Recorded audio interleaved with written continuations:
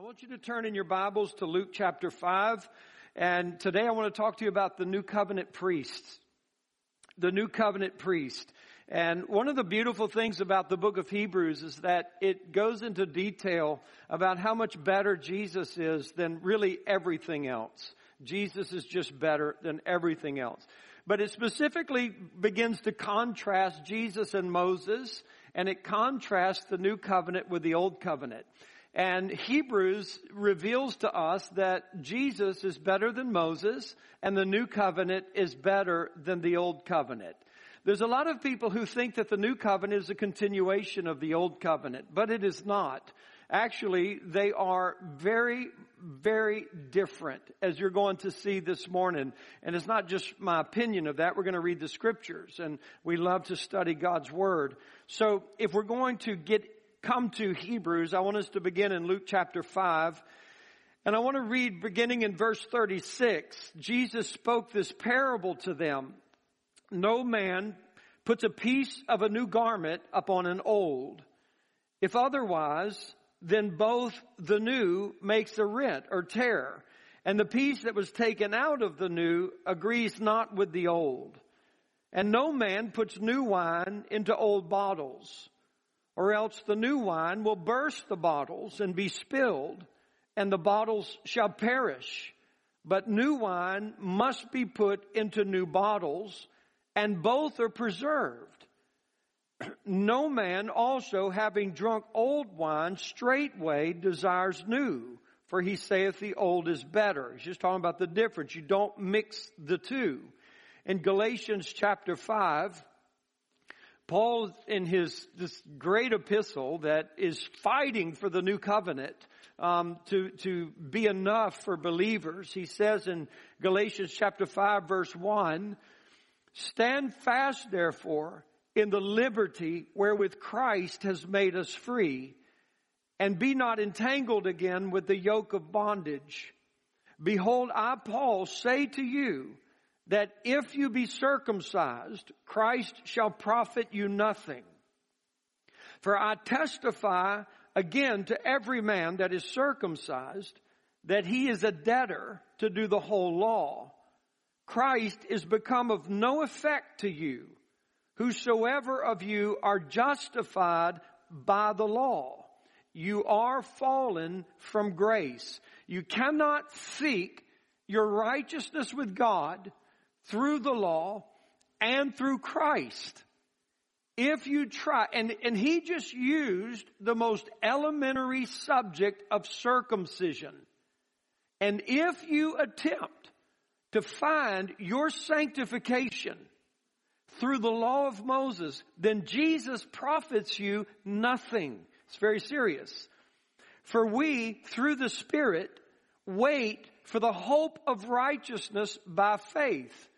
And so we have been given, as believers and through the new birth, we have been given the gift of God. The gift of God is eternal life. Eternal life is not so much what God gives you Himself. And in Him is eternal life. And that gift of God is the Holy Spirit. And the Holy Spirit comes into your life, sanctifying you. He is conforming you to the image of Jesus Christ. But it does not appear what you shall be. But when you see Him, you will be like Him, for you will see Him as He is. This is the work of God. This is the salvation of the Lord. So, verse 5, "By the Spirit we wait for the hope of righteousness by faith." We're living in faith. Faith is the evidence of things we have not seen, the substance of what we're hoping for. We hope to be like Jesus. We believe to be like Jesus. But we are all too aware right now how unlike Jesus we are. Therefore, what do? We continue to live by faith, and we continue to have intimacy with God through the Holy Spirit, because it is by the Spirit or through the Spirit that we wait for this hope of righteousness. We're waiting for it. We're believing it to happen. We're being conformed to His image as we speak, but there's going to be this great transformation in our life when we see Him, and we shall be like Him. And that's why we're hoping and waiting for that. And none of us in this room by any means are perfect, but we believe in the perfectness of the saint through the Holy Spirit. Now, in verse 11, Paul says this, and I, brethren, if I yet preach circumcision, why do I yet suffer persecution?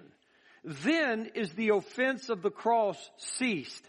And so Paul was simply saying the reason I am suffering persecution is because I'm preaching the cross of Jesus Christ.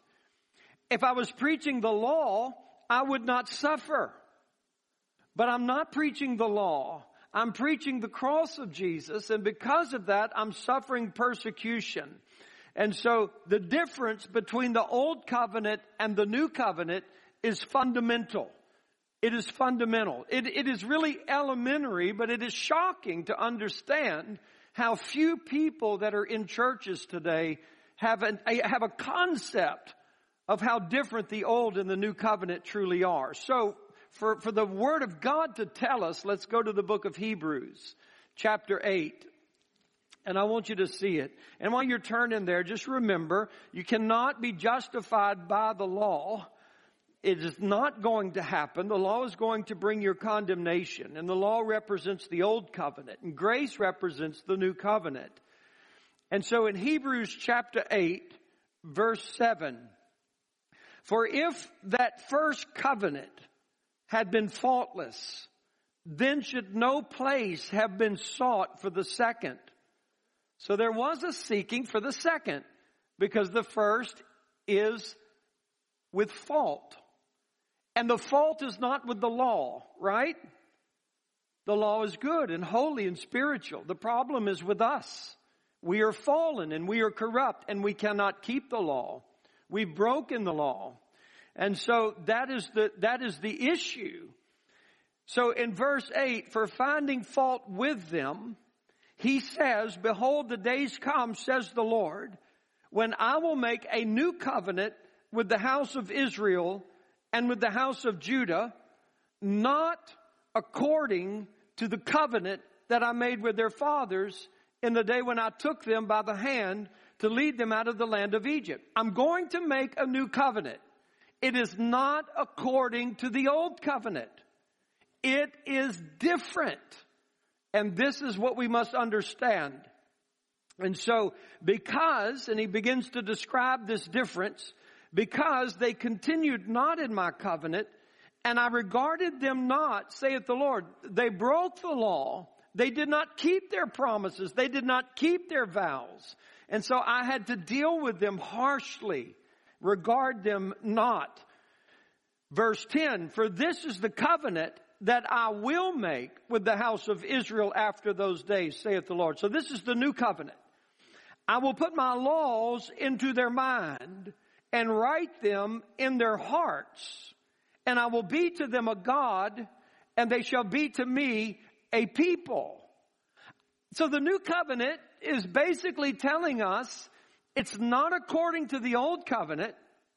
And under the old covenant, when my people broke covenant with me, I could not regard them. I had to deal harshly with them.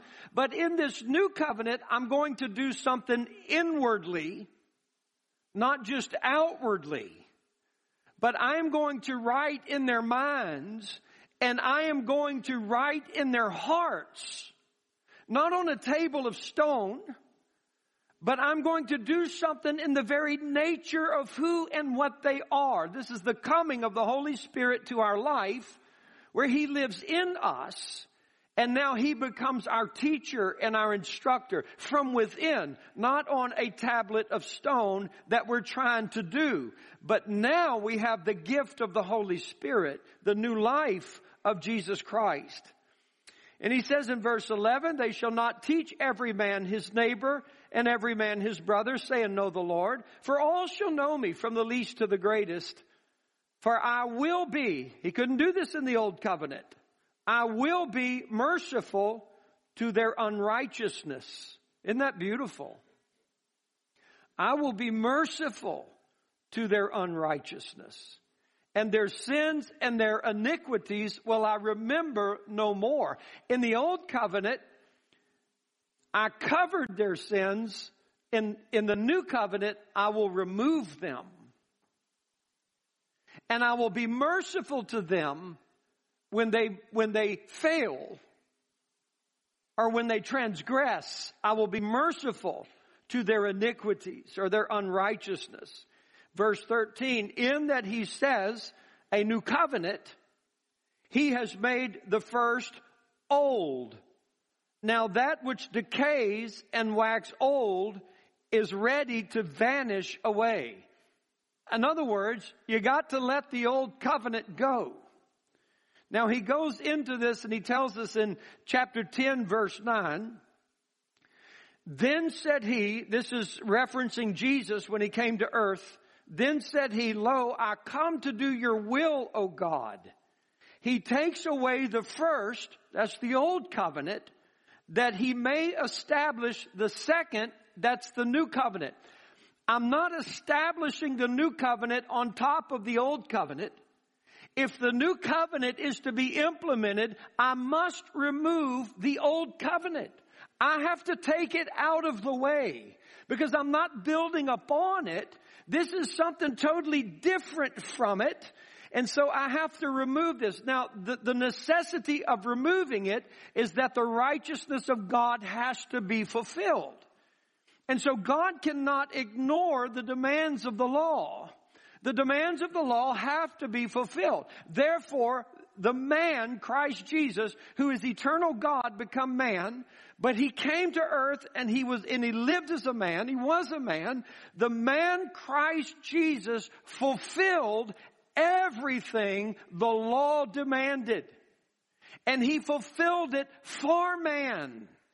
And he went to the cross, and when he went to the cross, those laws that were written and contrary to our nature, they were nailed with him on the cross. So he removed it. He took it out of the way, so he now could establish a new covenant that would exist between himself and his Father. Therefore, when we're born again, we come into Christ, and coming into Christ, we enter into the new covenant by birth. And his sin was imputed to all of Adam's children. Righteousness is imputed to all of Jesus' children. And this is what God has done for us. And this is what he does through this. This expresses the very heart of God. That I can now deal with you mercifully, powerfully, and intrinsically within your nature. I can do things in you. In other words, God has legal rights to come to the sinner and do things for the sinner they cannot do for themselves. That's why the Bible says in 1 John 1 that if we confess our sins, God is faithful and just to forgive us of our sins. God can be just and justify the sinner. Because if there wasn't a means of justifying the sinner, but God just simply saying, I'm going to pretend you didn't do it, that's not justice. Justice demands judgment upon sin. And so God judged sin. He judged us completely in the cross of Jesus Christ. Everything we did, everything we are, everything we would do was in Christ on the cross. He bore our sins. God judged us completely. And now that judgment is over. And now God can be just to be merciful to us and to be gracious to us. And to help us. And to come and live inside of us and really be our God. And for us to be his people. God can now do these things for us. This is not just sound theology.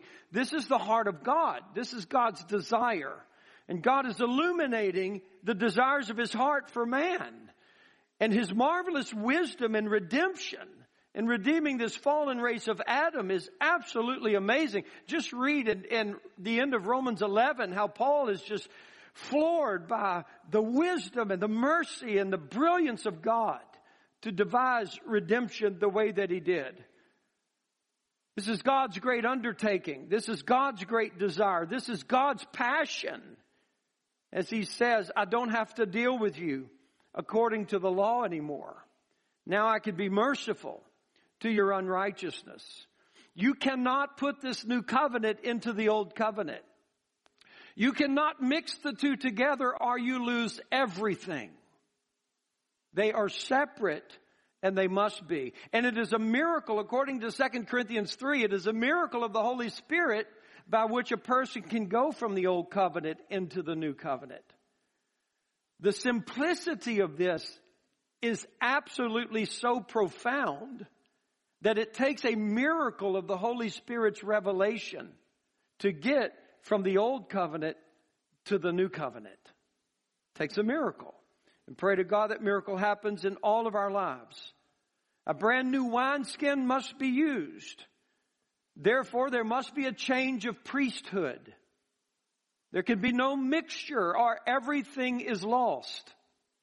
So Jesus now is a priest in this new covenant. He is the high priest in this new covenant, not according to the Levitical priesthood, but by the declaration and the oath of his Father in heaven, you are a priest after the order of Melchizedek, not the Levites. And because this Jesus is the high priest who will never die, then this covenant will never end. It is eternal. And Jesus is able to save to the uttermost all who come to God by him. So what difference does the new covenant make? The new covenant is so radical and profound that God raised Jesus from the dead to commemorate this profound redemption. And Jesus now lives as the testator of the new covenant. He has fulfilled all of the demands. So what happens to us who have come into Christ and we have the new birth? What is our life? What is our ministry now? 1 Corinthians chapter 1. I want to just go through a few of these scriptures, and some of them might be a little bit redundant, but I think it is important for clarity. In 1 Corinthians chapter 1, this is our new life and our new identity and our great privilege and honor. In 1 Corinthians 1, verse 26, for you see your calling, brothers, how that not many wise men after the flesh, not many mighty, not many noble are called. But God has chosen the foolish things of the world to confound the wise. And God has chosen the weak things of the world to confound the things which are mighty, and the base things of the world, and the things which are despised has God chosen. So can God use you? Do you fit into any of those categories? Foolish, weak, base, despised. But how many people don't understand this in our churches? How many believers don't understand this? We're constantly disqualifying ourselves because we say, I'm not smart enough, I'm not strong enough, I'm not gifted enough, I'm not holy enough. But that's not the necessarily the ones God is choosing. He can choose those, and he does choose some of those that might be very intelligent, that might be very honorable among men. It doesn't say he won't choose those. But the choice of God is people like us. Weak, despised, broken, base. And he's chosen us, these things which are not, to bring to naught the things that are, that no flesh should glory in his presence. But of him are you in Christ Jesus. It doesn't say you will be. It says you are if you're born again. If you're not born again, you're not this. But if you're born again, you are in Christ Jesus, who of God did this, who is made to us wisdom and righteousness and sanctification and redemption. Did you get that? And yet, so many people are striving and laboring with the feverishness of their flesh to be something before God when God, by himself, made Jesus for you to be your wisdom, your righteousness, your sanctification, your redemption. You can rest if you have that revelation. that according as it is written, he that glorieth, let him glory in the Lord. Just absolutely beautiful. In Revelation chapter 1, I'm not going to read that for the sake of time, but it says that Jesus has made us kings and priests unto God. We've studied for about 5 weeks about what it means to be a king. And today we're going to study a little bit about the priest. And so he has made us kings and priests unto God. It is not the many that are mighty, but those that are typically weak and frail and base and despised that God chooses. Why? Because it would be of God and not of us, that we would not be glorying in ourselves or glorying in our flesh, but our glory would be in the Lord, who gave us the strength and the power and the grace to do this. As a matter of fact, Romans 5:17 says this, for if by one man's offense death reigned by one, much more they which receive abundance of grace and of the gift of righteousness shall reign in life by one, Jesus Christ. And so if we're going to be really kings unto God and priests unto God, then the means by which we do it is by the abundance of grace. Romans 5:17. If you want to reign in life, it's not what you know, it's who you know. And it's not what you can do, it's who you are. Who he has made unto you. And if you want to reign in life, there are two things that you have to have. You have to have the gift of righteousness, which is the new birth, and the abundance of grace, which is the activity and the energy and the work of the Holy Spirit in the life of the believer. In every regard that the believer would need, it is the Holy Spirit's work. What could I want for you? What could I desire for you more than the abundance of grace of God in your life, in your homes, in your lives, in your relationships, in your marriages, in your children, in our church? The abundance of grace. Not a whip compelling you to do more. Not fear trying to strike in you some type of manipulation, but the compelling of love. For grace or faith works by love.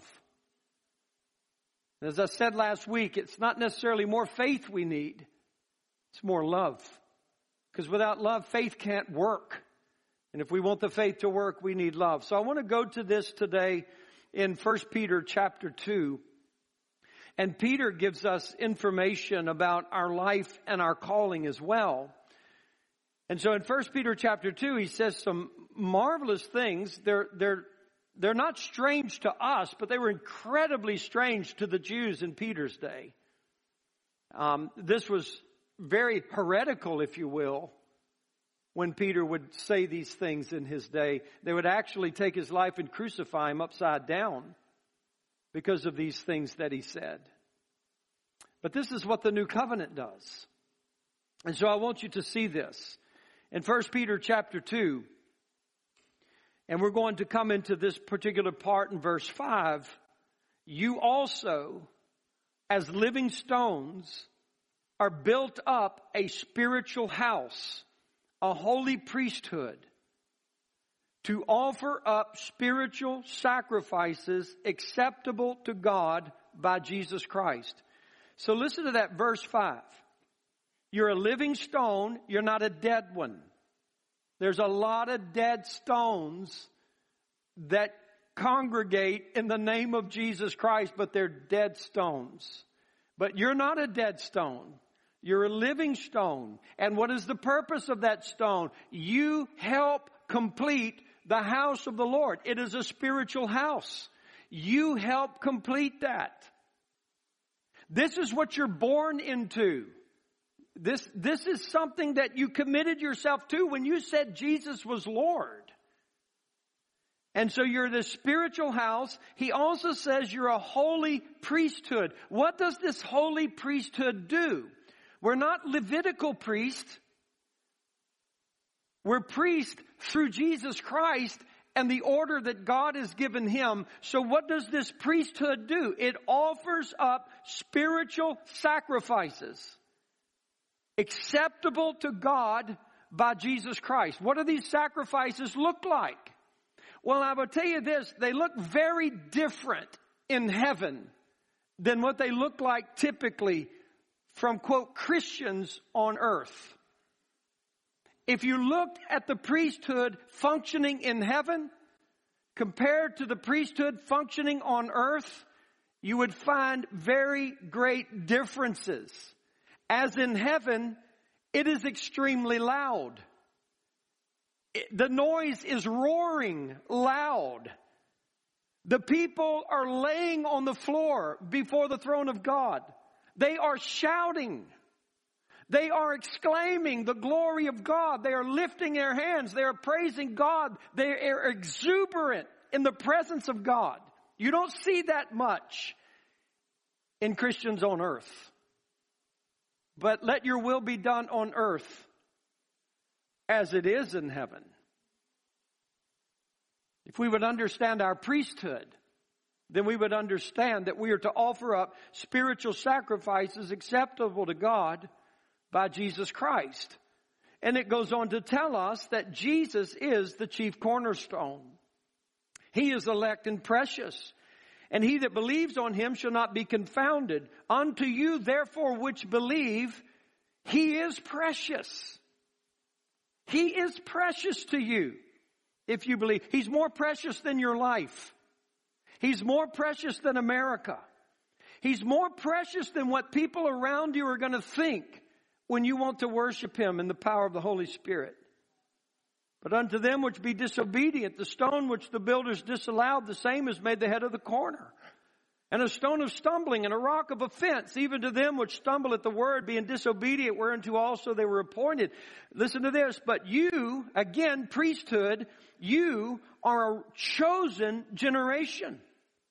A royal priesthood, a kingly priesthood, a holy nation, a peculiar people.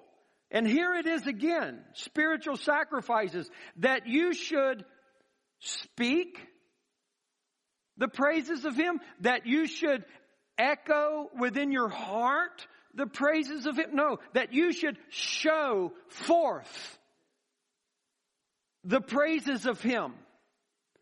For God's sake. He called you out of darkness into his light. What more do we need to show the praises of God in a corrupt and condemned world so that more and more people would come to Christ? To be living stones and not dead ones. You in time past were not even a people, but now you're God's people. You didn't have mercy, but now you have been given or obtained mercy. It is from this mercy and being God's people. It is from this that you are no longer in darkness, but you are in light. It is from this that motivates you to be a priest to God and show forth his praise as they do in heaven. Holy Ghost, help us to do it on earth. Let us be alive unto God and let men say what they will. Don't kill the church of Jesus Christ. But let the church of Jesus Christ live and thrive by the power of the Holy Spirit who is in our life. I've been thinking of this so much about the kingdom of God, and the church is to me like outpost of the kingdom of God scattered throughout the world. An outpost that here and there and over there and in that country and in this country and in that city, there are outposts of God's kingdom which are called churches. Where the light is to shine. And people that are without mercy can come into those outposts and find mercy. And I believe it is our responsibility as the kings and the priests to maintain and to keep the viable expression of the kingdom of God in these outposts or places called church. It is to be a representation of what it's like in heaven, not what it's like on earth.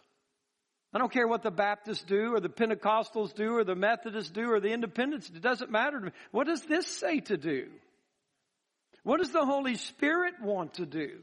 And may we, as the priest of God, maintain the viable expression of what God's kingdom really is, as he brought this down to men. And so I just want to give you a few things as I close about this priesthood. Number one, we are given direct access to the Father. That is incredible. Not only are we given direct access to the Father, but the Father actually lives in us. We are given the invitation to incredible intimacy and communion with God himself. And because the Holy Spirit has come into us, we are given the capacity and the ability to know God, who is unknowing. We are given the ability to experience his love, which is beyond our physical ability to comprehend it, by the Holy Spirit. And so this is part of our priesthood, direct access to the Father. Jesus said this, "At that day, you shall ask in my name. And I say unto you that I will pray the Father for you. I say not unto you that I will pray the Father for you. For the Father himself loves you, because you have loved me and have believed that I came from God." This was so radical. This is not the old covenant. This is the new covenant. In the old covenant, it was the Levites and the priests that could go to God and talk to God and try to find mercy from God on behalf of the people. But in this new covenant, you're all welcome to come. You're all welcome to be there before the Father. So the invitation of Hebrews stands, "Therefore come boldly before the throne of grace and mercy." Come by a new and a living way into the presence of God. Books and studies, religion were all common practice before Pentecost. But with this new priesthood, we see something new on the earth. It's corporate prayer. The most neglected thing in the house of God. But one of the central things of New Covenant ministry and priesthood. In times of panic, in times of tragedy, in times of calamity, it was not uncommon for a judge or a king or a priest in Israel to call a national day of humiliation and repentance. But it was the priest who prayed. Jesus held no prayer meetings. He prayed. And his believers sure wanted to know how to pray, but we find nowhere in the Bible that they were holding prayer meetings. He gave his disciples a form of prayer, but there is no record of a fellowship of prayer.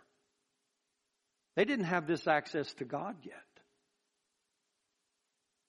But we are given a name. I give you my name. And now you go directly to the Father in my name. Jesus actually said in John 16:23, "At that day you shall ask in my name." Because I am about to do something that's going to take the old covenant away and establish a new covenant where whosoever will can come now. And at that day, you can go to the Father in my name and ask him whatever you will, and it'll be done for you. Tremendous, absolutely marvelous. What does this mean, to use the name of Jesus? Well, we typically just put it at the end of our prayer. Somehow we think if we just say, "In Jesus' name, amen," at the end of our prayer, then everything we just prayed is going to be ours. And that's not the intent at all. That's just religion again, sticking its head up. So what does it mean? It means this, that in the Old Testament, God established covenant with Abraham, Isaac, and Jacob. These were the patriarchs of the nation. And so, because these were the patriarchs of the nation, God made promises to Abraham, Isaac, and Jacob that would extend to their children. And so when the children of Abraham, Isaac, and Jacob prayed, they would come to God in the name of their patriarchal fathers. And they would pray, or they would cry out through the priest, something along this line: "The God of Abraham, the God of Jacob, the God of Isaac." And the priest would make the request to God on behalf of the nation. And because God had made covenant promises with Abraham, Isaac, and Jacob, and because these men had fulfilled things that God wanted, God would enact on their behalf to give to His rebellious children of Israel the basis of those things. But it was never guaranteed, because sometimes their sins and their iniquities would cancel those out. And they would go into calamity, they would go into God's wrath, or they would go into God's judgment. And they were never quite certain. They were never quite sure. But in the New Testament and under the New Covenant, the Bible says the promises are in Him, yes and amen. Yes and amen. And so when Jesus gives us His name to pray in, that He's given us this access to God that is not through Abraham, and it's not through Isaac, and it's not through Jacob. And it's not on the basis of old covenant promises, but it's on the basis of a new covenant. And that new covenant that has been given and gained through my life, that whatever you come to the Father through me, through my name, through my covenant relationship with my Father, on behalf of mankind, when you come to Him through me, the answer is yes, let it be. Let it be. If we just had the faith to believe that, to be intimate with the Father, to commune with the Father, and to dwell with Him. There are many passages of Scripture where Jesus tells us to pray in His name, and I'm sure that you are familiar with many of those. A second thing about our priesthood is we are given authority to affect spiritual and physical kingdoms. We're given the authority to affect spiritual and physical kingdoms. The anointing and the power of the Holy Spirit. He alone is the means for communion with the Father and the expression of Jesus' life in us. This is in Ephesians chapter 3. That you would be strengthened in your inner man. I have come to see, and this is nothing new, I believe it has been the trial in every generation. I like to read about history. I like to read about church history. I'm a poor student of it, but I like to read about it. And I can just simply tell you this, that the struggle to pray, or the ability to pray, or to truly pray, I believe that and the baptism in the Holy Spirit have been two of the most demonically assaulted activities within the Church of Jesus Christ. Because you really can't separate the two. After the resurrection, after the ascension, and after Pentecost, you find something happening on the earth that you never saw before. You saw people gathering together in prayer meetings. And the church, as it was gathering in prayer meetings, was affecting the world and principalities and powers. They prayed Peter out of jail. And it wasn't through this hyper-faith, word of faith movement that they did it. They slammed the door in his face when he was knocking to get in. They were shocked. It can't be Peter. It's a ghost. There was no way. But it was him. But they prayed. And they prayed in the name of Jesus. And they were praying at Pentecost. And you see this fundamental thing that has happened. Is it the practice of your life? Are you enthusiastic in your worship and your celebration of God? Are you enthusiastic in showing forth the praise of God? If you're a priest, you are. If you're a priest, you're not.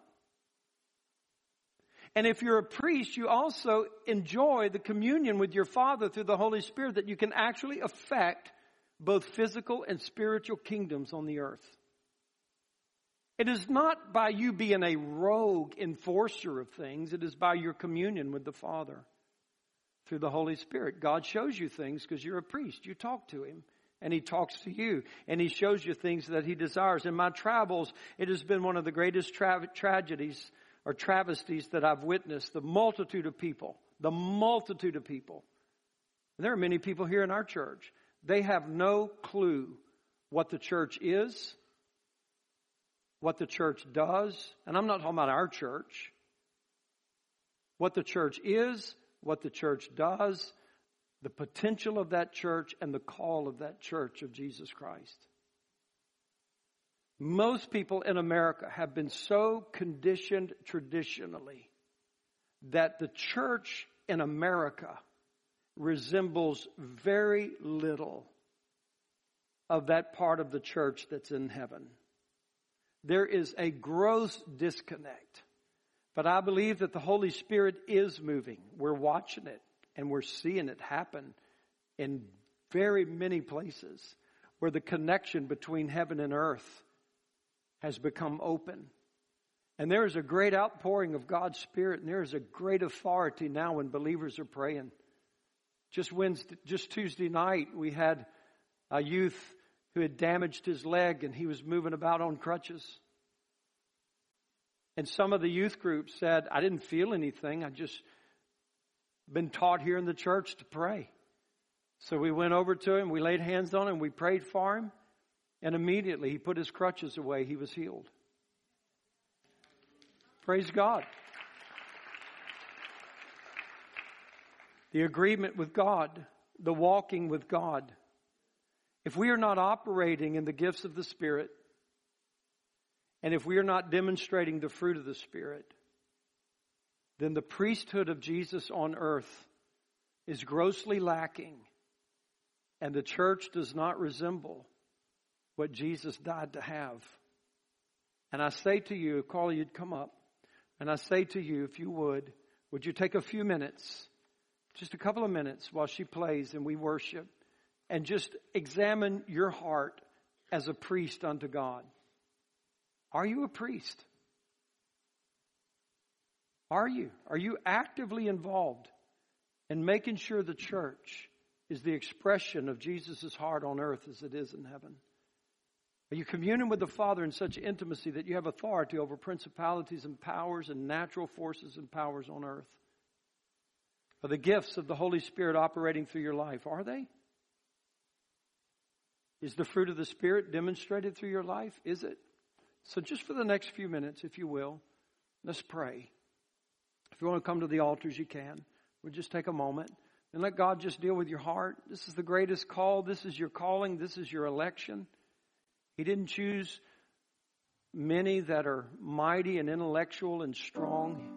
Many are weak and despised and base. And they need the help of God. They need the help of God's grace, and God gives that to them. Your families are waiting on the priesthood of Jesus through your life. Give that to Him today.